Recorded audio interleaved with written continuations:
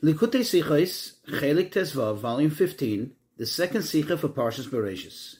In this Sicha, there'll be a very interesting discussion regarding natural phenomena, things that happen in the world, in nature, and how they affect us collectively as humans, and specifically as Jews.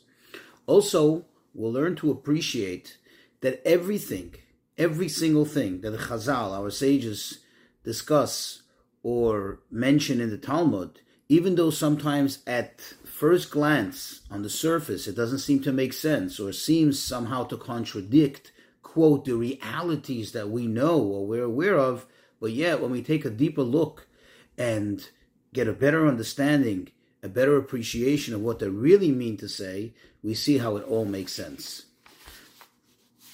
So the discussion is based on the Rashi, on the verse 14, Pasuk Yudalid, in chapter 1, right in the beginning of the Parsha, where it describes what Hashem created on the fourth day of creation. So it says over there, Vayom Elokim, Hashem said, Yehi me'ores b'rki hashamayim, let there be lights or luminaries in the heavens. And the verse continues to describe their purpose, that they're going to be there to divide, to make a separation between day and night. And then it continues and it says, V'hoyu la'oisos, and they shall serve as signs. And then it says, Ulamoyadim, and to set times, and so on. So Rashi quotes the words, V'hoyu la'oisos, quote, and they shall be for signs. And he quotes the sages from Tractate Sukkah, from the Talmud, which over there it says, quote, Kishama oires loikim, when there is an eclipse of the luminaries, Simon ra lo'ilam, it's a bad sign, it's a bad omen for the world. And he says, Shenemar, because it says, there's a verse that says, Me'oises hashamayim al techasu, that the Torah is saying to the Jews, Hashem says to the Jewish people, do not fear, do not dismay from the signs of heaven. And that verse concludes and it says, Ki yechatu hagoyim mehema, rather only that the goyim, all the other nations of the world, they shall fear, they shall, become worried about these signs. And Rashi concludes and he says, again quoting the Talmud, when you do Hashem's will, you have no need to worry from any of these calamities. And then the Gemara, the Talmud over there, continues on and details the different types of eclipses. And it says, quote, that the eclipse of the sun occurs because, or it says bishvil. Bishvil could mean for, or in order, or because, which it can have many meanings, but we'll see later. But the way it's understood at first glance, it seems to be saying that the eclipse of the sun occurs because of these things, these four things, and it describes four different types of bad behaviors that would seem to bring it about. And then it says, because of four things, there is an eclipse of the illuminaries, which is a direct reference to the moon, that it occurs because of these four things. And again, it describes the four things, the four bad behaviors, the four bad misdeeds, which seem to bring it on. So, of course, the famous question, the obvious question, we all know, and especially today it's a fact, any child knows, that the eclipse of whether the sun or the moon is something that could be well predicted in advance. It's something that's calculated, something that happens. It's a natural occurrence. So how can we make this argument? How can we even say such a thing, that it comes about because of certain bad actions, because of certain bad misdeeds, which seems to imply that it's our deeds, it's our actions that bring it about, that bring it on. In fact, says the Rebbe, there are some people over time, over the generations, that have used this particular argument, this particular question, as a reason, as an excuse to show, to express how the things that the sages said are not true, God forbid, are wrong, are unfounded. And this they use as an excuse for why they chose to stray away from Judaism. Now the Rebbe says the truth is, make no mistake, When a person strays from Judaism, when a person makes the choice not to follow the tradition, that is not a intellectual choice. That is not a logical choice.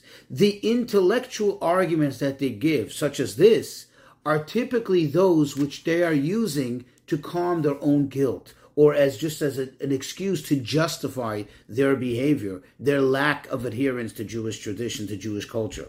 But this is not really a valid argument. And here the Rebbe makes the argument. Everybody knows, and we all agree, that, and if you look in the Talmud, it's very clear and it's very obvious and it's very well recorded, that the sages of the Talmud collaborated and had lengthy discussions and debates with their counterparts, meaning the scientists and the philosophers of their time. The truth is that in the first place, all these calculations, when we talk about calculating calendars and astronomy and all of that, really that all comes from the Torah. In fact, according to Maimonides, according to the way the Rebbe, well documents it, the origin of all of this, it actually comes from the Torah. It's not that we got it from them, they actually got it for us. But even for argument's sake, says the Rebbe, even if one should argue and say there's no proof to back that up, and therefore we must say that perhaps it's the Jewish sages who learned how to calculate the calendar and astronomy and everything else, that they learned it from their counterparts, the non-Jewish scientists, the non-Jewish sages, even if we should argue that. But the fact is that in that time of history, we have very well documented that the Jewish sages were in discussion and collaborated with the non-Jewish sages. And therefore, it is obvious that since this is a fact of nature, that if it was known at least to the non-Jewish sages, meaning the non-Jewish scientists, certainly because of their close collaboration, the Jewish sages certainly knew about it. So therefore, when the Chachamim, when the sages make this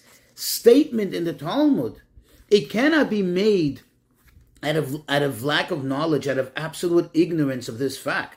And therefore, this leads us to the need to take a closer look and really try to understand and appreciate what the sages meant. Because it cannot mean what it seems to be saying at first glance, because that's totally ridiculous. Because certainly the sages were aware, either by their own knowledge coming from the Torah, or at least by having learned about it and heard about it from their counterparts, from the other scientists and the other philosophers of their time.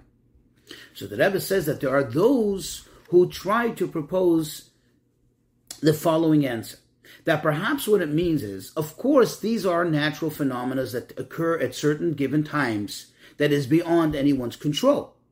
However, perhaps what the Talmud is telling us is that if we see it, when we experience it, that is a sign for us that there's something wrong with our action. In other words, the fact that we see it, that is, quote, the result that is triggered by our misdeeds, whatever those misdeeds are, as spelled out in the Talmud.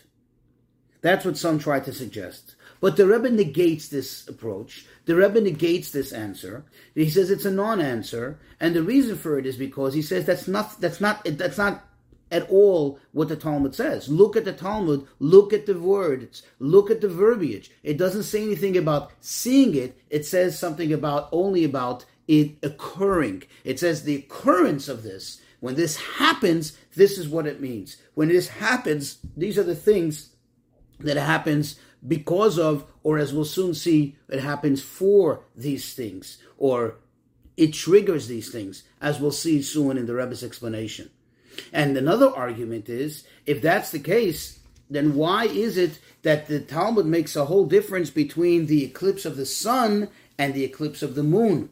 And it says certain things, that the eclipse of the sun, things that happen that seem to directly affect the general world population, meaning general humanity, excluding Jews. And when it comes to the eclipse of the moon, the Talmud seems to have the focus directly on the Jewish population of humanity, which actually would make sense because we know that in general, the Jewish people are associated with the moon. In fact, it says elsewhere in the Talmud, it says that Yisrael doimim l'nevana, the Jewish people are characteristically similar to the moon, and that is really the reason why Hashem established that our calendar should be a lunar calendar, why we count according to the moon, because it's so characteristically like us. We are like the moon.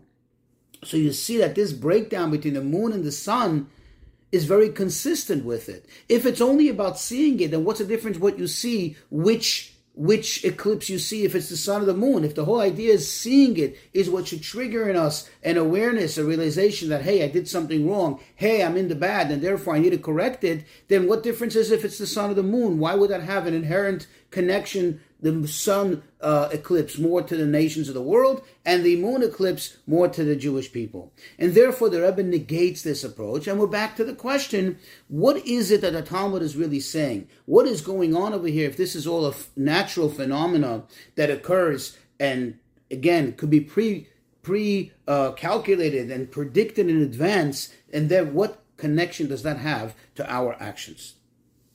So the Rebbe says that the real meaning of it is as follows.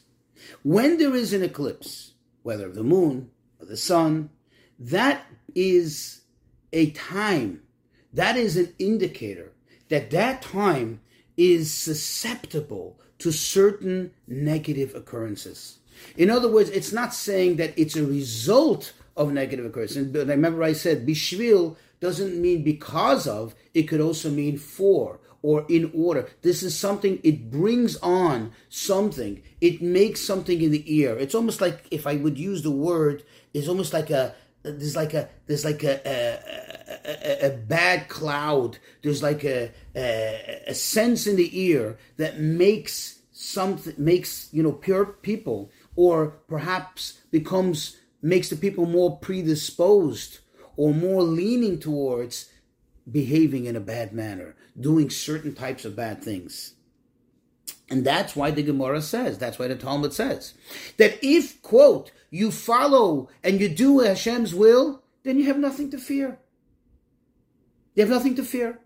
Of course, the question remains, if that's the case, then why is it that the verse that we quoted initially, in the context of Rashi, remember I said that the verse concludes with the words, quote, but the nations of the world should fear them. In other words, why the differentiation between the Jews and the non-Jews? It would seem that if you say that, quote, you do what Hashem wants, you have nothing to fear, then nobody should have anything to fear. In other words, why is it that Jews have nothing to fear, but this at the same time, we're saying in the very same verse that the nations of the world, meaning the Gentile population, does have what to fear? Why the difference? Why the differentiation? And the Rebbe says the answer is as follows. When certain things happen, when certain things take place, it's like I said before, there's like something in the air that causes a leaning, that causes almost like a little more of a predisposition towards certain types of behaviors. But here is the point. But it's not, God forbid, that it forces anyone, that it compels anyone to actually act on those bad behaviors. Okay? For example, I'll use an example that's also discussed elsewhere in the Talmud. The Talmud, in another tractate, enumerates, it goes through all the days of the week, and it says, quote, somebody who's born on this day will be such and such. Somebody who's born on this day of the week will tend to be, quote, somebody who spills blood. Does that mean that somebody can come in a court of law after, God forbid, committing homicide and argue and say, look, I was born on Thursday. What can I do? I can't help myself. Look, even the Talmud says that I'm going to be a killer. Of course, that's not what it means. It just means that a person may have certain tendencies, more so than somebody who was born on another day of the week, to be more leaning towards that type of behavior. Which, by the way, just for information's sake, it's important to know that, and the Rebbe explains this elsewhere, that is really telling us that the person has certain qualities. He has certain characteristic tendencies, but it doesn't mean that it has to be used for the negative. On the contrary, it could be used for the utmost positive. Think of somebody who has, let's say, this tendency of, quote, spilling blood. Does that mean that he has to be a murderer? God forbid. He can be a surgeon. He can be a moyah who circumcises little babies and helps their soul come into the body. He could be a dentist. He could be a butcher. He can be a ritual slaughterer. He can be so many things that bring positive results to humanity, positive qualities to the world. It doesn't mean that he's predisposed or, moreover, compelled to do any negative thing. Likewise, Maimonides, in describing various characteristics of people, Maimonides says, quote, Rambam, it's impossible to say that a person is born good or bad, that a person is born as a Baal Maila, meaning a person of great character, and that one other is born as a person of very poor character. He says it is true that some people are born with a greater disposition for good character, while others are born with what seems to be more of a tendency towards perhaps more negative character, perhaps more negative character traits. But of course, that doesn't mean, explains the Rebbe, like we see clearly in the Rambam, that the person is born good or bad. Rather, what it means is the person who's born with a greater disposition for good character means that for them it will be easier to be a good quality person.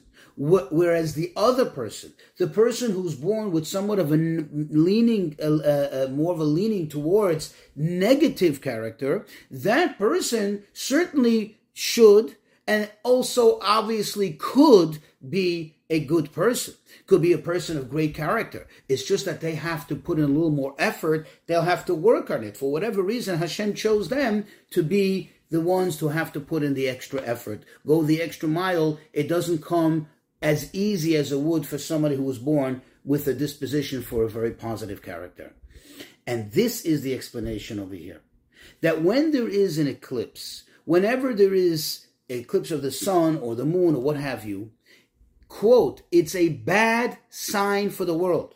As we said before, it's a bad omen for the world. What does that mean?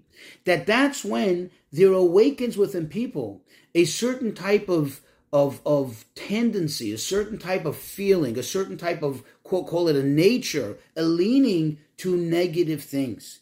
But of course, the person has to overcome it. The person, and especially that's now we can understand why the Talmud is even sharing this with us. Because the Talmud is telling us, beware. When these things happen, you have to be more vigilant. You have to be more on guard and look out for these type of bad characters, traits. Look out in yourself and be aware that this, whatever is in the air at that time, as a result of the eclipse, could bring on the bad behavior as described in the Talmud, and therefore one has to be extra vigilant, extra diligent in order to overcome it.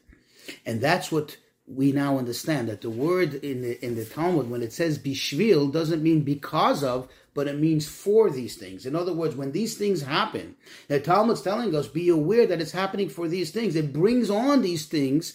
These things are now in the air, and they could become a negative trigger for any given person, and therefore by being aware of it, you're going to overcome it. And now we can understand why it seems to be so unfair, and it seems to be a little discriminatory, if I may, where the verse says that the Jewish people have nothing to fear, whereas the nations of the world have to fear. And this is consistent with what I said before, quoted from the Rambam from Maimonides. What it's really saying is as follows. Look, the Jewish people in general stand above nature. They're not governed absolutely by nature. We see this in many different things, in many different ways.